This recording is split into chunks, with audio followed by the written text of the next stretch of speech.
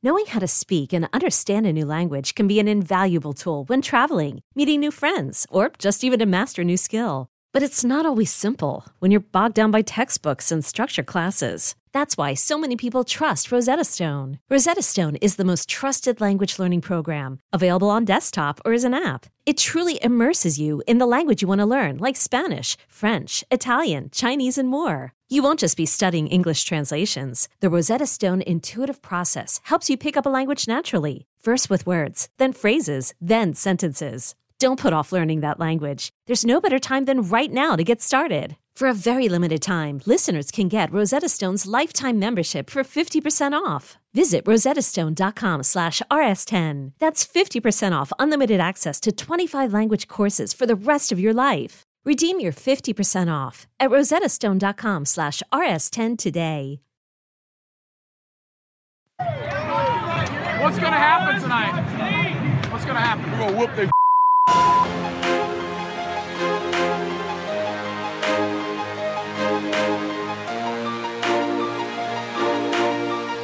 Have you gotten Rommel yet?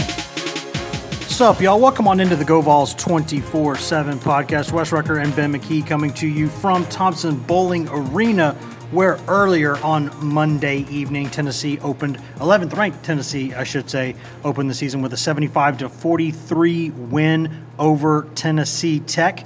If you're just wondering why we've got a podcast coming out tonight instead of earlier today, we are going to have about 5 or 6 podcasts this week, so figured that we would go ahead and just do one today instead of one before the game, one after the game. Here we are, Ben. Tennessee opened the season the way that more or less we thought it would. No huge surprises. Maybe not the best possible opener for Tennessee, but when you're favored by 36, you win by 28, you score 48 points in the second half.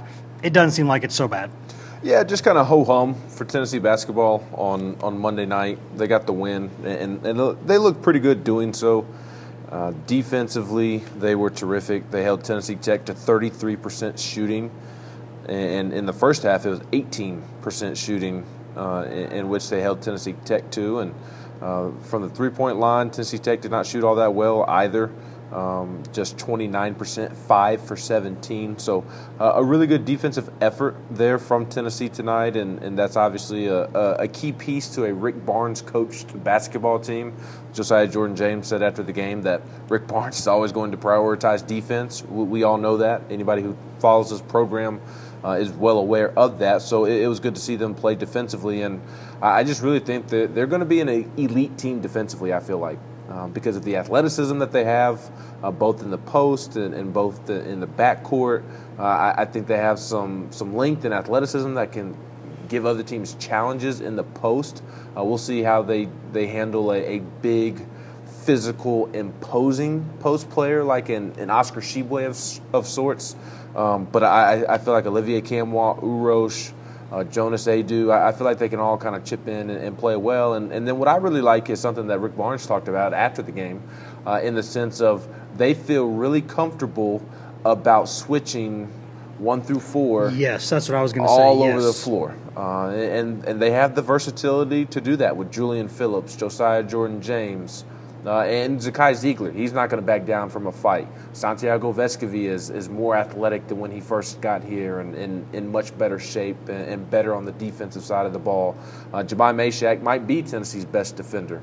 He's going to have a big year defensively. So that really stood out to me, Rick's post-game comments, because I think that is a trait of an elite defensive team, one that is not afraid to switch and one that can handle switches. And it's not just switching 1 through 4. I mean, if Josiah gets switched on to a post player, he's going to be able to hold his own for the most part. Obviously, you don't want that every time down the floor, but I feel like this team is going to be great defensively, and the shots weren't always falling tonight, but they're going to shoot the ball as well. They're going to shoot it a ton, and more often than not, they're going to make a good amount of them. Yeah, that's. I think I'm glad that we mentioned the defense first, because I didn't want to avoid that, because when you hold an opponent to 16 points in the first half, 43 points in the game, you've had a good defensive night. I think this is going to be a good defensive team. I didn't want to not mention that, because I think what we're going to talk about quite a bit is the way this team played offense, which is much, much different from what we're used to seeing from a Rick Barnes basketball team. We saw this a little bit early last season, a little bit at other times last season, but it sort of changed a little bit. There were times where they reverted back away from it. This team is going to shoot a lot of three-pointers. You think about the way Alabama plays the game since Nate Oates has been there. You think about the way, for years the Houston Rockets played the game, that Daryl Morey ball. This is the way basketball is played now. I wrote a column that just got published a little bit ago, and it noted the difference in, this was about the NBA, the difference in like the spray chart for where shots come from. It used to kind of look like a pockmarked face. You would see everything was red everywhere. Now it almost looks like a Fu Manchu because you've got around the three-point line and then you've got the goatee underneath, which is around the rim. That's where shots are coming from these days. That's the shots kids are taking. There are more and more kids, even big kids, who can shoot these days. And there are a lot more big kids playing the game, a lot more length, which is clogging up the paint. And if you make 25 three-pointers, you've scored more points than if you score 37 two-pointers. It's basic math. It's the way the game is played now, and it's the way this Tennessee team is going to play the game, and I do not mind it at all. I know that there are some people, Ben, who kind of pine for those old days of basketball, right? The Mike and drill, passing it around, everybody gets a touch. You do those mid-range jumpers. You go around screens, hit the shots from the elbow. There's still a place for that, but it's not what this team has been built to do. It's not what this team was recruited to do, and that's not what a lot of kids are doing these days. 43 of Tennessee's first 61 shot attempts in this game were from behind the three-point line. That, from a Rick Barnes team, is different. He can sit up there on the podium, which is a few feet away from us, which he did earlier tonight, and say his style has not changed. He's just always adjusted it for the players he has, and now he has players who do that. I got to tell you, Ben, I think his philosophy's changed a little bit. I think he sees the writing on the wall. I think he sees where the game is going, and I think he's gotten there. It certainly seems like it, and you mentioned that he started to go that way, or the offense started to go that way a little bit last year, especially midway through the year when they were pretty stagnant and they were able to find an offensive rhythm the last month and a half or so of the season last year, and that carried them down the stretch and to an SEC tournament win, and ran into a Michigan team there with a Sweet 16 berth on the line. But even in that game, they were getting open looks from the perimeter that they had just made the last month and a half that allowed them to reach that point. And over those final 6-8 minutes against Michigan, they just didn't fall. Very similar to tonight, where Tennessee was 4 for 20, I believe, there in the first half from three. And that's not a pretty number, obviously, in terms of the percentage in which they were making them. But as Rick said after the game, it seemed like nearly all of them were good shots. Watching it live, I mean, they were open threes after open threes. And even in the second half, when they start 8 for 15, that was the difference. In the first half and second half, they were getting the same looks. In the first half, they weren't falling. In the second half, they were falling. So that's just kind of basketball in a nutshell. Some days your shot's going to fall, and some days it's not. But it does seem like the philosophy has maybe shifted a little bit. I would love to pick Rick's brain in terms of, because he cited the personnel, as you mentioned, as to why he's fine with shooting more threes. And obviously I'll take him at his word for it, but the personnel has the personnel shifted because he wanted to reach this point, or did the personnel end up like it has ended up by accident? But even the big men for Tennessee can shoot, except for Urosh. Olivier Camwalk can shoot it from three. Jonas Adu can shoot it from three as well. And Jonas made a three tonight as well. So and against Gonzaga, he made one. Yes. So the big guys, and that's today's basketball, right? I mean, we've got the freak who's like 8'7", shooting one-legged threes. And if you can't do it, you're a liability. Yeah, you are. You get played off the floor. You absolutely get played off the floor. I watched it with Steven Adams and my Grizzlies last year in the playoffs against the Warriors. They couldn't play him because he couldn't knock down perimeter shots. So it certainly seems like the philosophy has shifted in that direction. And again, Rick cited personnel, but I would be really curious to follow up and ask him, did the personnel shift to go in that direction, or was it by accident that the personnel ended up the way that it is? Yeah, and I mentioned this in the column too, Ben. If you regardless of what kind of area you live in, if you live in a city, if you live out in the burbs, if you live out in a rural area, you can drive by a park and watch people play basketball, or you can go over to the local gym and watch people play basketball. And if you go around and drive around, you're stopped at a red light, you're looking over at the park, you happen to walk by, you're walking your dog, you see it. What shots are people taking when you go by? People are taking three-pointers. Because that's what they want to shoot. Because it's Steph Curry. And that stuff is fun. You might occasionally see a kid like working an old school mic and drill or something, but if he's doing that, it's probably because he's got his dad or his coach out there putting him through it or putting her through it. That's what they're doing. But that game is played. When you want to go out there, what are you doing? You're going to shoot free throws, right? And you're going to shoot three-pointers. If you go out in the backyard right now and go shoot baskets, what are you going to go do? You might go out there to warm up, hit a couple of little layups or whatever, hit a couple free throws. Then you're bombing away from three. That's what you're doing. That's what these kids are doing. That's what they grew up doing. That's what they want to do. And I think when you think about how much bigger the average basketball team is now, particularly in the backcourt and at the wing spots, how much more length there is than there used to be, and how much athleticism and wingspan is out there, the court is shrinking every year. Because these kids are getting bigger, they're getting stronger, they're getting longer. You see more kids in the backcourt who are 6'8". Like, it's hard to find space to get shots inside. What do? Step out a little bit, get a little more room, and you learn to hit those shots, and it spaces the floor. Like, football and basketball are different in so many ways, but one of the ways in which they're very similar is that the more area a team has to defend, the more uncomfortable that defense is going to be. Like, take Tennessee's defense right now in football. If you want to line the ball up and run right at them, they'll take that 11 times out of 10. They'll ask you for a 12th. They'll bite your arm off for you to do that. Because when you're doing that, you're not spreading the field, getting one-on-one matchups, and getting the ball out into space where they're not as good.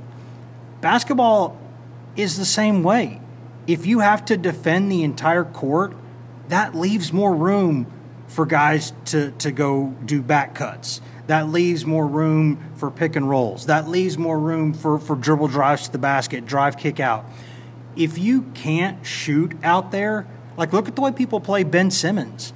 It absolutely changes what a team can do offensively, because you got a guy out there handling the ball. Nobody has to guard him. They're 10 feet or 5 feet off of him.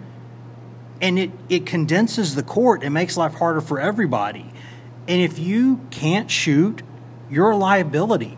And if you are a good shooter and you turn down an open three, you're not being unselfish. You're being selfish. You're hurting your team. Go take that shot. And I know that we know Rick isn't the most patient man in the world. So I'm interested to see if he sticks with this, if they have a few games where they're not shooting it well. We all know when the Hickory Rick comes out, right? Gets a little angry, makes some changes, just throw the ball inside, just do this, just get to the bucket.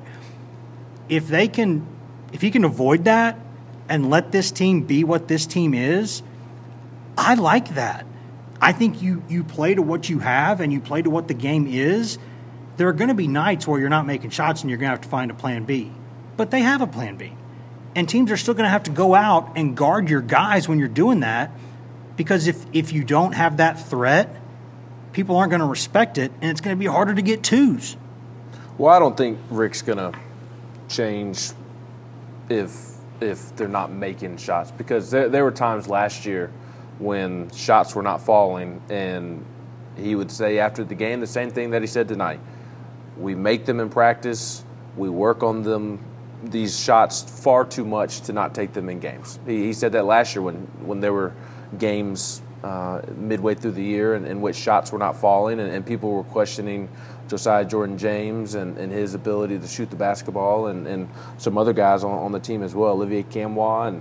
And Rick said, we practice these shots all the time, we chart these shots all the time, and we put too much effort into it to not take these shots. So I would be very surprised if there's a 3, 4, 5 game stretch of poor shooting and Rick then decides to alter their philosophy. And quite frankly, I don't think he's going to be able to do that even if he wanted to, because I don't think Tennessee has the adequate personnel to have a offense that runs through the post. Not consistently, they don't. But I also, on the same accord, I would be very surprised if he put into that situation to where he maybe has to overthink it, which he's not going to. He's not going to. You don't think so? No. Because I think Rick gets himself in trouble sometimes by doing that. I think he gets a little impatient with stuff at times, and I don't know that helps. See, I think the opposite. I think that maybe at times he's a little too slow to react to things or make adjustments. And especially with the shooting thing. Like I said, last year, I mean, he said it after practically every game, in every press conference, if they did struggle to shoot, that we chart this, we work at it. We work too hard at these shots to turn them down. So I would be very surprised if he overreacted in that manner. But I'd also be very surprised if there's a 3-5 game stretch in which Tennessee struggles to shoot the ball from distance. There's always going to be games throughout a basketball season in which you struggle to shoot. That's basketball. That is just simply basketball. But this team has too much offensive firepower to where I would be very surprised if there's a lengthy 3, 5, 7 game stretch of them struggling to shoot the basketball, because I mean it's one guy after the next. The guards, there's 5, 6, 7 of them that shoot the ball well, and then we talked about it. Jonas and Olivier, they can step out and shoot it as well. So of the 8 to 9 guys that are going to be mainstays in the rotation, there's 2 of them that you don't necessarily feel confident every time they shoot the basketball, and that's Jahmai Mashack and Urosh Plavsic. And even Jahmai stepped out and made a 3 tonight and looked really good doing so, and he did it right after he came off a curl off a screen and hit a mid-range jumper. He had a nice little 5-0 run himself, and we talked about it on the preview podcast. He's looked good shooting the basketball in practice as well. He's not going to be Tennessee's best offensive player this season, but he does appear to be much improved on the offensive end. And if he's, quote, your worst shooter, then you're in a pretty good spot as a team, in my opinion. So I would be surprised if there's a lengthy stretch this season in which they do struggle to shoot the basketball, because they have too much offensive firepower. And I look at, in particular, Zakai Ziegler. I mean, let's be honest, he would probably be the main reason that the shooting percentage was not great tonight. He was 2 for 12 from 3. That is a number that you see and you go, ugh. Yes. But, Ben, you and I sat next to each other right behind the goal for that entire game.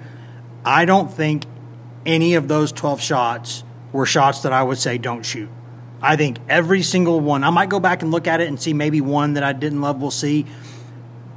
But I'm thinking about it right now. I think every shot he took, all 12 of them, were shots that I would say, yeah, you can make that shot, shoot it. And there's 2 things about this.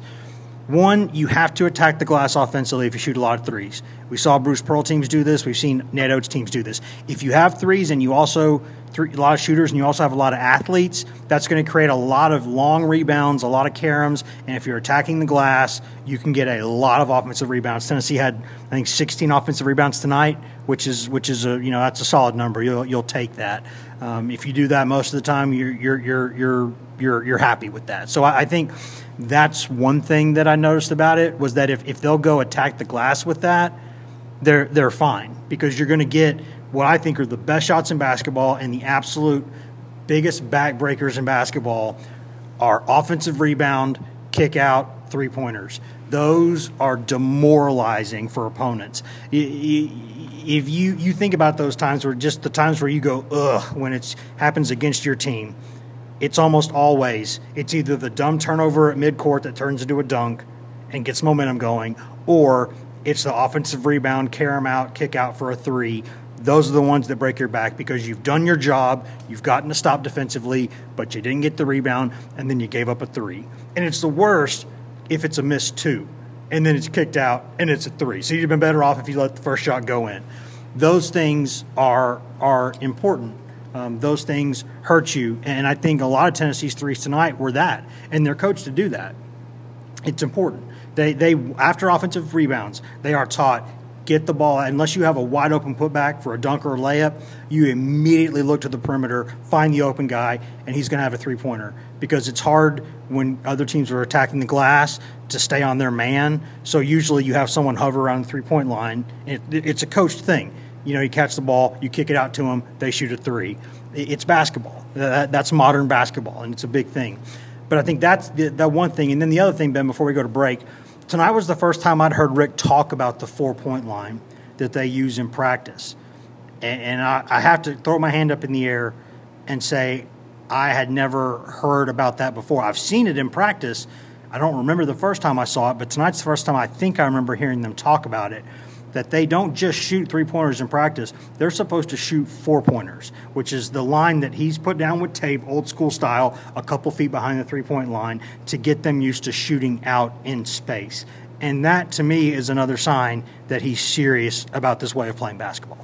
Right, and Tennessee's players, as a result, look really comfortable shooting from out there as well. Tyreek Key, no hesitation. Santiago, as we've seen for years now, no hesitation shooting out there. Josiah Jordan-James, no hesitation. And Josiah often shoots that without hesitation with a hand in his face, and Santi as well. So it does feel like, as we discussed earlier, that Rick has really adapted to the new age of basketball, positionless basketball, and a more perimeter-oriented style of basketball, and it's backed by the analytics. That's why you've seen basketball go in the direction that it's gone. And Steph Curry has changed the game because of what he's been able to do behind the three-point line as well. I know that there's been so many great three-point shooters before Steph Curry, Reggie Miller and Ray Allen, and we could go on and on and on. But none of them fundamentally changed the way the game is played, really. Correct. And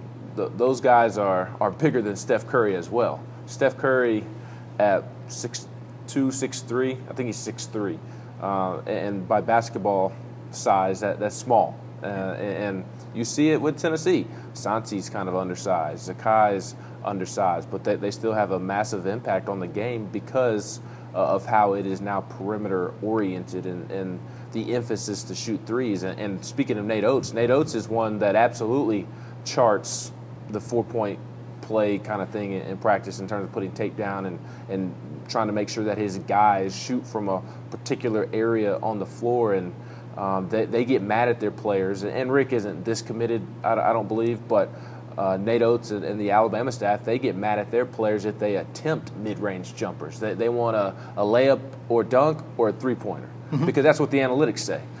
Rick's not that new school, but he's getting closer to it. Yes, correct. And again, I would be curious as a follow-up to, since he doesn't have the personnel in the post to run anything offensively through, in my opinion. I think Olivier is a guy who can do some things there. From the beginning of the game to the end of the game? No, I think for stretches of the game, I think he's a really good passer. He had a couple of really nice assists tonight. I really like Olivier. I really do. I like his game, but he's I don't know that he's somebody that is going to carry the team. Oh, no. He'll have nights where he does because he'll get hot like that because that's how this team's going to be.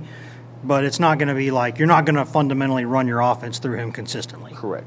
And they don't have a post player that they can do that. I mean, this is a guard-heavy team. I mean, it's pretty clear and obvious. And, again, did they reach this point from a roster standpoint because Rick has made a commitment to be more guard-dominant, more guard-heavy, or is it some of the post players not necessarily working out the last couple of years? Because even for what Olivier and Urosh are right now, it took them some time to get to where they are. They didn't expect Olivier to take as long to develop as he did. And I don't necessarily know exactly what they expected from Urosh, but when they acquired him of sorts, when he transferred here.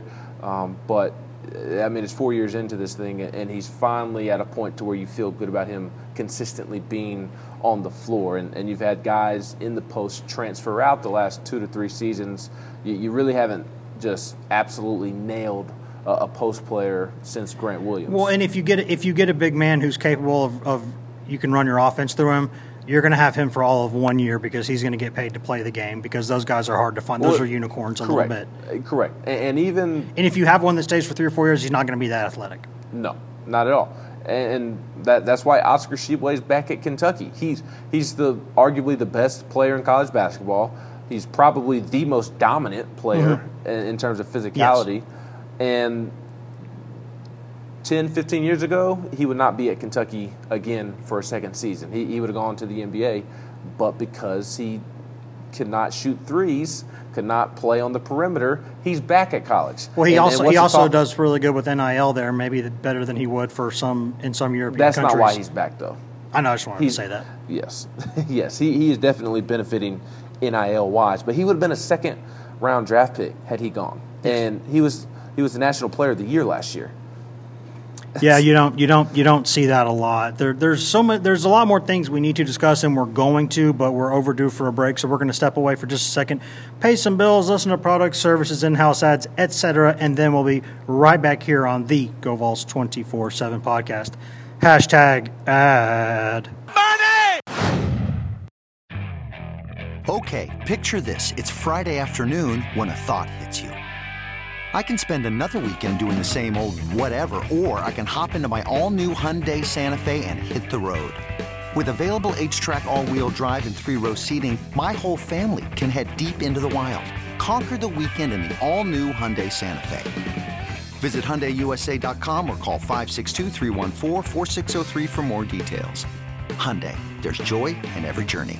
This episode is brought to you by Progressive Insurance. Whether you love true crime or comedy, celebrity interviews or news, you call the shots on what's in your podcast queue. And guess what? Now you can call them on your auto insurance too with the Name Your Price tool from Progressive. It works just the way it sounds. You tell Progressive how much you want to pay for car insurance, and they'll show you coverage options that fit your budget. Get your quote today at Progressive.com to join the over 28 million drivers who trust Progressive. Progressive Casualty Insurance Company and Affiliates. Price and coverage match limited by state law.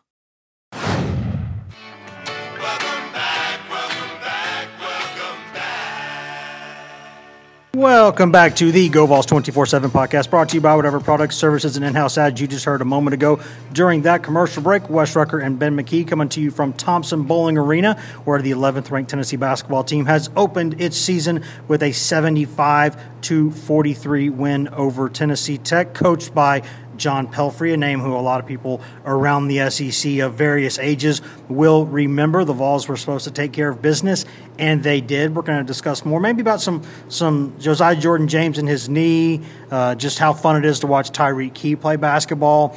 There's some more things, maybe Jonas Aidoo not playing maybe as many minutes as some of us would have thought. There's some more things to parse over with this game, but before we do that, just a quick request from our end. If you could take about a minute out of your day right now, maybe 60 seconds, maybe 75 seconds, maybe 90 seconds tops, go in there and rate and review and subscribe to this podcast. We would appreciate that quite a bit. If you're just listening on the website, we love you. There's no wrong way to consume the GoVols 24/7 podcast. What helps us out the most, though, is if you go in there, whether you're on Apple Podcasts, Spotify, iHeart, TuneIn, Stitcher, Google, Amazon, anywhere in the world, you can cast a fine pod. You can find this GoVols 24/7 podcast. We do this for free, and we're happy to do it. It's a labor of love. Very few complaints from our end. But since we're doing it for free, I don't think it's too much to ask to go in there and rate and review and subscribe and tell your friends. Tell people you see at church. Tell people you see at the golf course. Tell people you see walking around downtown. Tell people you see at lunch. Tell people you see just at a red light when you're stopped, you know. Just you see somebody wearing orange, be like, hey, you look like a Tennessee fan. You should listen to the GoVols 24/7 podcast. That might be your new best friend. That might be your spouse. That might be the person who changes your life. The butterfly effect. We never know what's going to happen. All of those things are possible if you just tell some friends while you're rating and reviewing and subscribing to this podcast. If you're already doing all those things, thank you. We love you. And if not, I award you no points, and may God have mercy on your soul. Ben, back to the business at hand. This game, you might have noticed, Josiah Jordan-James did not start for Tennessee. That is unusual. A player who Rick Barnes almost never likes taking off the floor for many reasons. And the reason for that is because he's been coming back from a knee injury. He had a knee scope after last season, and they intentionally on the front end, which doesn't surprise me with this staff, said let's be as careful with this as possible because we know what we're going to get out of this kid. Let's just make sure we have him for the stretch run. So they wanted to get it right, get it healthy. He's now back. He didn't even wear a brace when he was out there tonight, but he is getting back in shape. They have kind of walked him back slowly. He came off the bench. He was minutes handicapped, I guess you might want to say, or they were load management, however you want to phrase it. He played less than 18 minutes in this game. In those 18 minutes or less, he did have 8 points, 1 assist, 4 rebounds, shot 3 of 6 from the floor, 2 of 5 from 3, 2 steals. I believe only the 1 turnover, a plus-minus of plus 10 in that much time. I thought he looked pretty good. I thought he looked comfortable. And for a guy who's so important to the team, Ben, I think thinking about his injury the whole time with the long picture in mind, the big picture in mind, I think that was the right call. Yeah, there's just no need to push him against Tennessee Tech. There's just no need for that. As we saw tonight, you can beat Tennessee Tech handedly with Josiah Jordan-James doing the whole load management thing. And I thought he was really effective in his 18 minutes. He looked good shooting the basketball. He had a nice drive towards the bucket for a nice layup, 8 points, 3 of 6 shooting, 2 of 5 from 3. Did his usual rebounding, which he is terrific at. Best rebounder on the team, has been for a few years. Yep. 4 rebounds and was also finding his teammates, was looking the part defensively as well. So I thought Josiah looked great. And he said after the game that he was on a minutes restriction. And he was kind of curious to see how long it would take for him to get back into true playing shape, because he didn't play against Michigan State or Gonzaga in the preseason. And I thought tonight, with it essentially being his return, I thought he looked really good. And he said that we'll see if he's good to go in terms of playing more minutes against Colorado on Sunday. Obviously, he'll play more now that he's got a game under his belt, but in terms of being 100% back and without a minutes restriction, that seems pretty optimistic since Colorado's not that far away.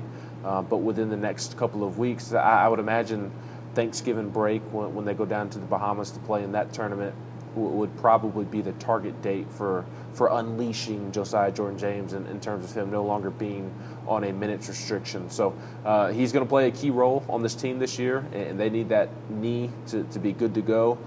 He said it was just a knee scope and that he had it at the end of last season after the season ended. So I'm kind of surprised that it's still a thing they're managing. They emphasized, though, that they were going to basically baby it, like just be really, really careful. Yes, and no shame in that whatsoever. Again, he's going to be such a vital piece and key piece to them being successful this season, and they need him for the long haul. So no need to run him out there and play 30 minutes like Santi did tonight, or 28 minutes like Zakai did. There's just no need for that, because in a roundabout way, I mean, Tennessee's going to go as Josiah goes, just because of how important he is offensively, defensively, leadership, facilitating, all of those boxes. He's so important. So I thought it was a smart move to keep him on a minutes restriction. Yeah, and I think that, I don't know if this is the other reason why they did it, but I know his importance to the team is one. I have to think that his injury history is part of that too. I mean, it's been one thing after the other basically since he's been at Tennessee, and it's just been hard to keep him healthy. I know a lot of that stuff's been upper body, but not all of it.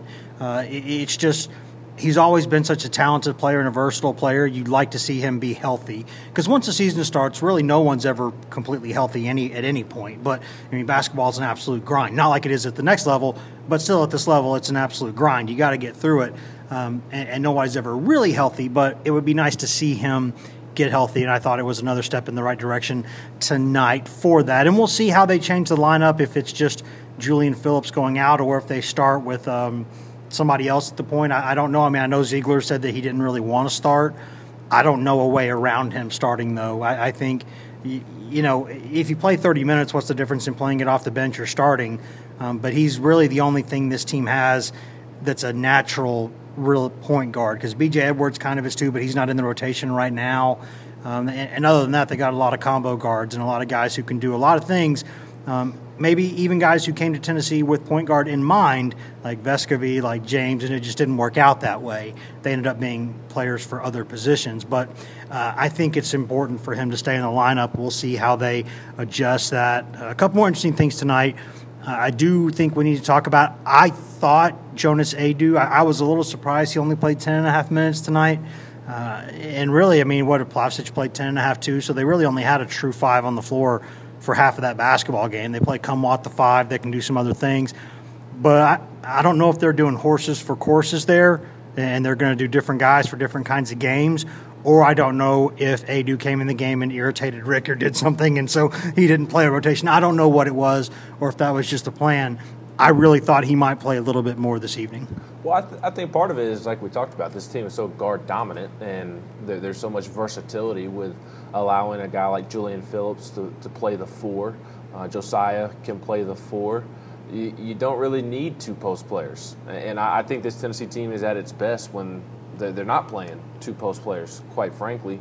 And also, Jonas Aidoo had a nasty spill through the Tennessee Tech bench and landed on the steps over there of Thompson-Boling Arena, right behind the bench, and kind of came up a little shaky and was limping, and we didn't see him for several minutes after that, and then finally did check back in. There you go, because I didn't see that, so I'm glad you did. So maybe that was part of it. But also, like you pointed out, Urosh played 10 minutes, so maybe that was the plan going in. But it seemed like Jonas taking a fall into the stands and landing on the steps painfully contributed there. And I think he's going to be a key piece as well. Not a piece that is going to be the reason Tennessee wins or loses necessarily, but I think he can be a big difference maker potentially in Tennessee winning. Talked about it on the preview podcast that he has a skill set to where he can be one of the most dynamic, game-changing players in the entire SEC. He can make threes, as we saw tonight. He's a true rim protector, and he's athletic. He has nice touch around the rim as well, and he can knock down mid-range shots if need be. So I think Jonas Aidoo developing and progressing would be instrumental for this team. You saw him get better last season. If he can do the same this year, and by the time they're midway through conference play and creeping towards March, and he's playing close to the potential that he has, I mean, that is a game-changing type of player for Tennessee. And we know that occasionally guys like Oscar Tshiebwe have some trouble with length at times, and Aidoo's got that 9'4" standing reach. So I imagine when those Kentucky games come later in the season, they'll have 10 fouls basically between the two of them to go after that guy. And they're going to do that. It wouldn't even surprise me if they put Tobe Awaka out there occasionally. Like, you know what? You got 2 or 3 minutes. Why don't you go bang that guy around for a little bit and see what happens? But, that's down the road. But I just kind of thought Aidoo would be a guy we might see a little bit more than that. But the other thing I want to talk about, 2 quick things. One, Santiago Vescovi did not take a shot in the first 12 minutes he was on the floor tonight. I don't know if they were trying to rush him off the line. I imagine he's number 1 on the scouting report, so they probably were. But then he almost did an ice cube and messed around and got a triple-double. He had 9 points, 8 rebounds, and 5 assists. So he kind of did that little bit of everything. And he ended up taking 8 shots in 30 minutes, so it's not the worst thing. All threes. That's and he can put the ball on the floor and go do some other things. But he also went down there and got 8 rebounds. He had 5 assists. He did a lot of good things in the time that he had, so not that big of a deal. We know what you're going to get out of him. But the other guy I wanted to talk about, you talked about Meshack earlier, so I'm glad we did that. But Tyreke Key, man, what a great story from little, Salina, Tennessee, town of 1,400 people. He's a smallish kind of prospect, so Tennessee isn't sure if they want to offer him. They want to wait until the spring. He says, no, I want to take the offer in hand. He goes to Indiana State, ends up doing a lot of big things for the Sycamores for a few years, finally gets his shoulder taken care of surgically last year, so he sits out the season, and then he says, wait, I got one more season to play. I kind of want to fulfill a dream and go play at Tennessee. And, boy, Tennessee is glad to have that kid. He is an absolute scorer. Man, it would not surprise me if that kid has a 40-point game this season. I think that is the offensive talent he has, And if people are going to have to keep paying a lot of respect to Vescovi, which they're going to have to do, and they're going to have to go put guys on Ziegler, which they're going to have to do, and Josiah and other guys, like like you have to. Phillips, again, a kid who's going to play in the league here in a couple years, probably. I mean, there's no way you can put a ton of attention on him, and you absolutely need to. Because he's only 6'2", he's as big as a barn. I mean, he's 6'2". He's like a square, kind of how much muscle the kid has. But man, that kid can shoot from anywhere confidently, and he's that guy that you look up again tonight. He had 17 points. Where'd that come from? He can just score in a hurry, and really got them going in both halves, I thought. He's a really good college basketball player. I talked about it on the preview pod that we did. I think when we look back on the season, he's going to be one of the most important offseason additions when we look back on this past offseason in hindsight. And he reminds me of Desmond Bane from the Grizzlies. Not saying he's going to go on to be Desmond Bane, but just in terms of playing style and the sense that he just has a terrific shot. I mean, every time he shoots it, you expect it to go in. And he was 4 of 8 tonight and 3 of 3 at the free throw line. 4 of 8 from 3, 3 of 3 from the free throw line, and 5 for 10 from the game. But he's a guy that's just not a shooter. And that's why he reminds me of Desmond Bane for the Grizzlies, because everybody thinks of Desmond Bane as a three-point shooter, but really he can do it all. He can put the ball on the ground and get to the hoop, which we've seen Tyreke Key do. Desmond Bane can facilitate, which Tyreke Key can do. And it's really their body, like you just talked about. Their bodies are very similar in terms of they're not the tallest guys, but they're just full of muscle. He looks almost like a linebacker or a safety. Fullback or something. It looks like he should be on a football field, and that's what Desmond Bane looks like. So I enjoy that because obviously I'm a big Grizzlies fan, and I love me some Desmond Bane. So it'll be fun to watch Tyreke Key play a similar game at the college level. But I think he's going to be one of the best players in the SEC this season. Again, nobody's really talking about the addition of Tyreke Key nationally, but I think midway through the season, midway through conference play, people are going to start to ask, how in the world did Tyreke Key end up at Tennessee, and why did this transfer from Indiana State end up being so good at Tennessee? I think he is going to be a very special player and have a very special season.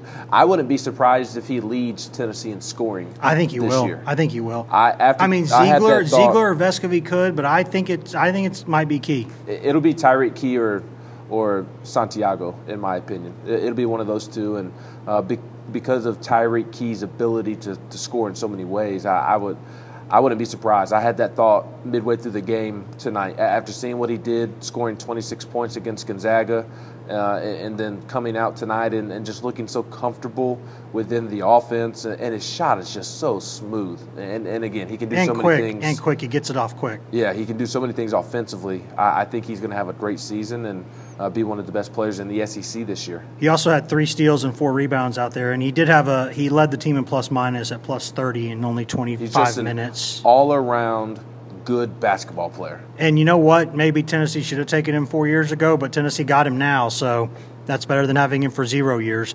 You know, I think that's going to be something that's really interesting to watch. And you can tell how much Rick Barnes likes him, too. He had him just come up there and say howdy to start his press conference. I think he's making fun of his country accent.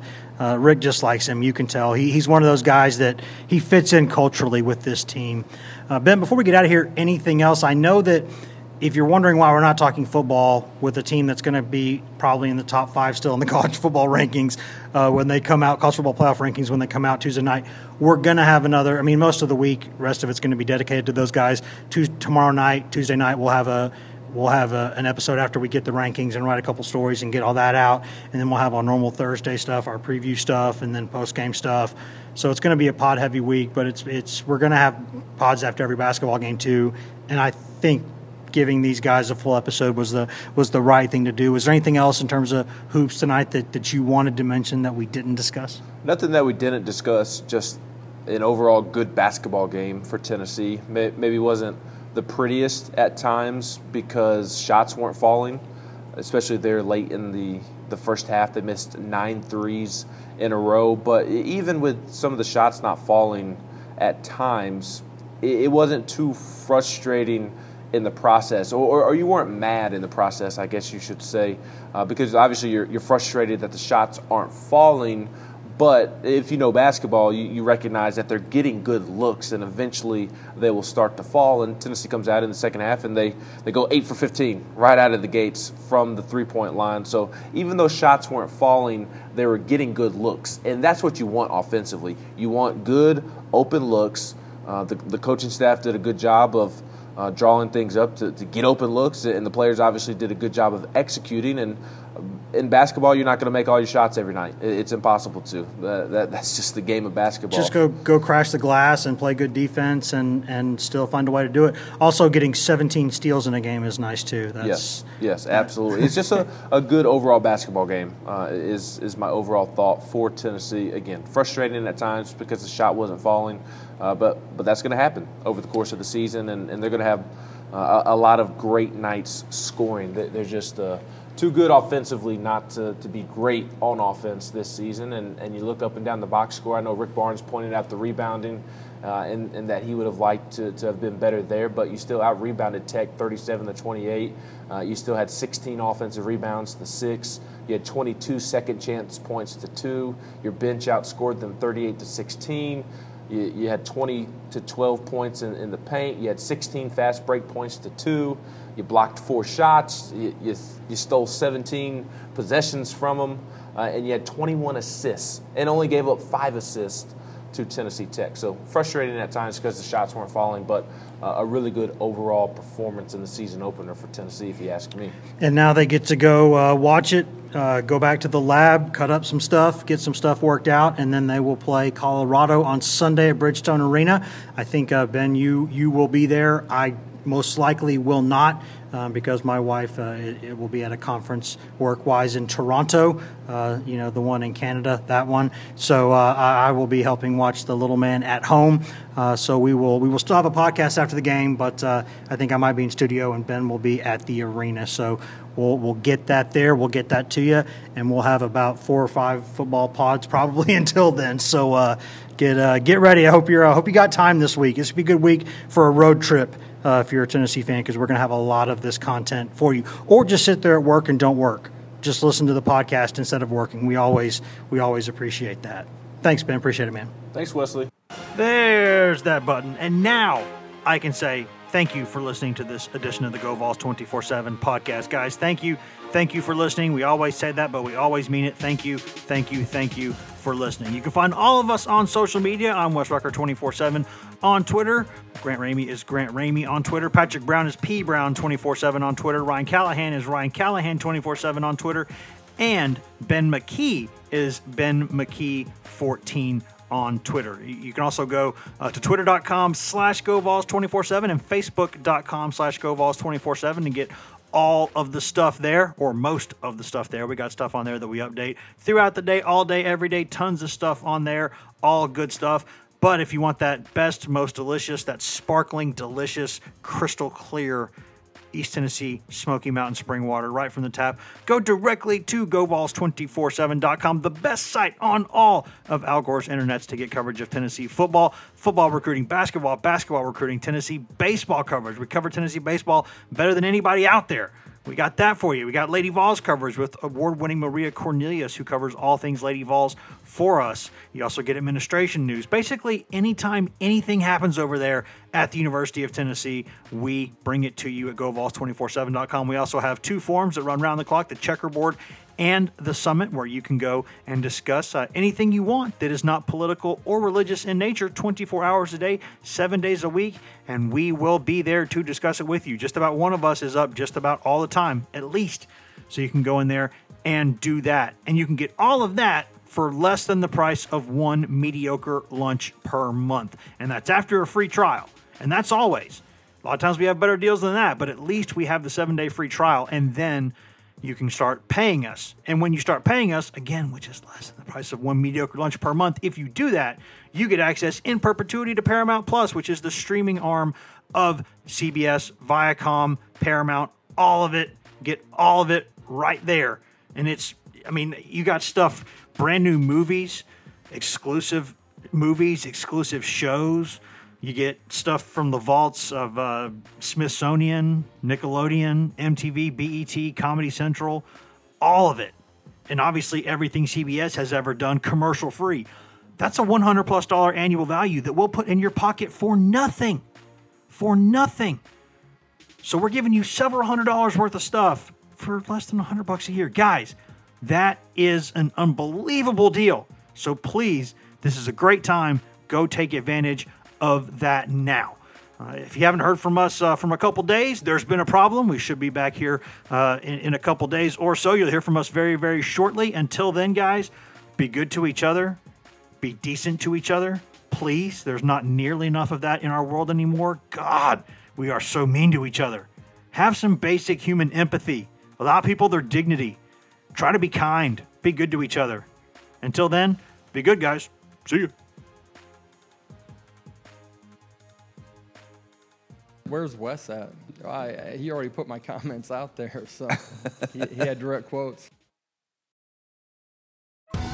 Survivor 46 is here, and so is On Fire, the only official Survivor podcast, and we have a twist this season.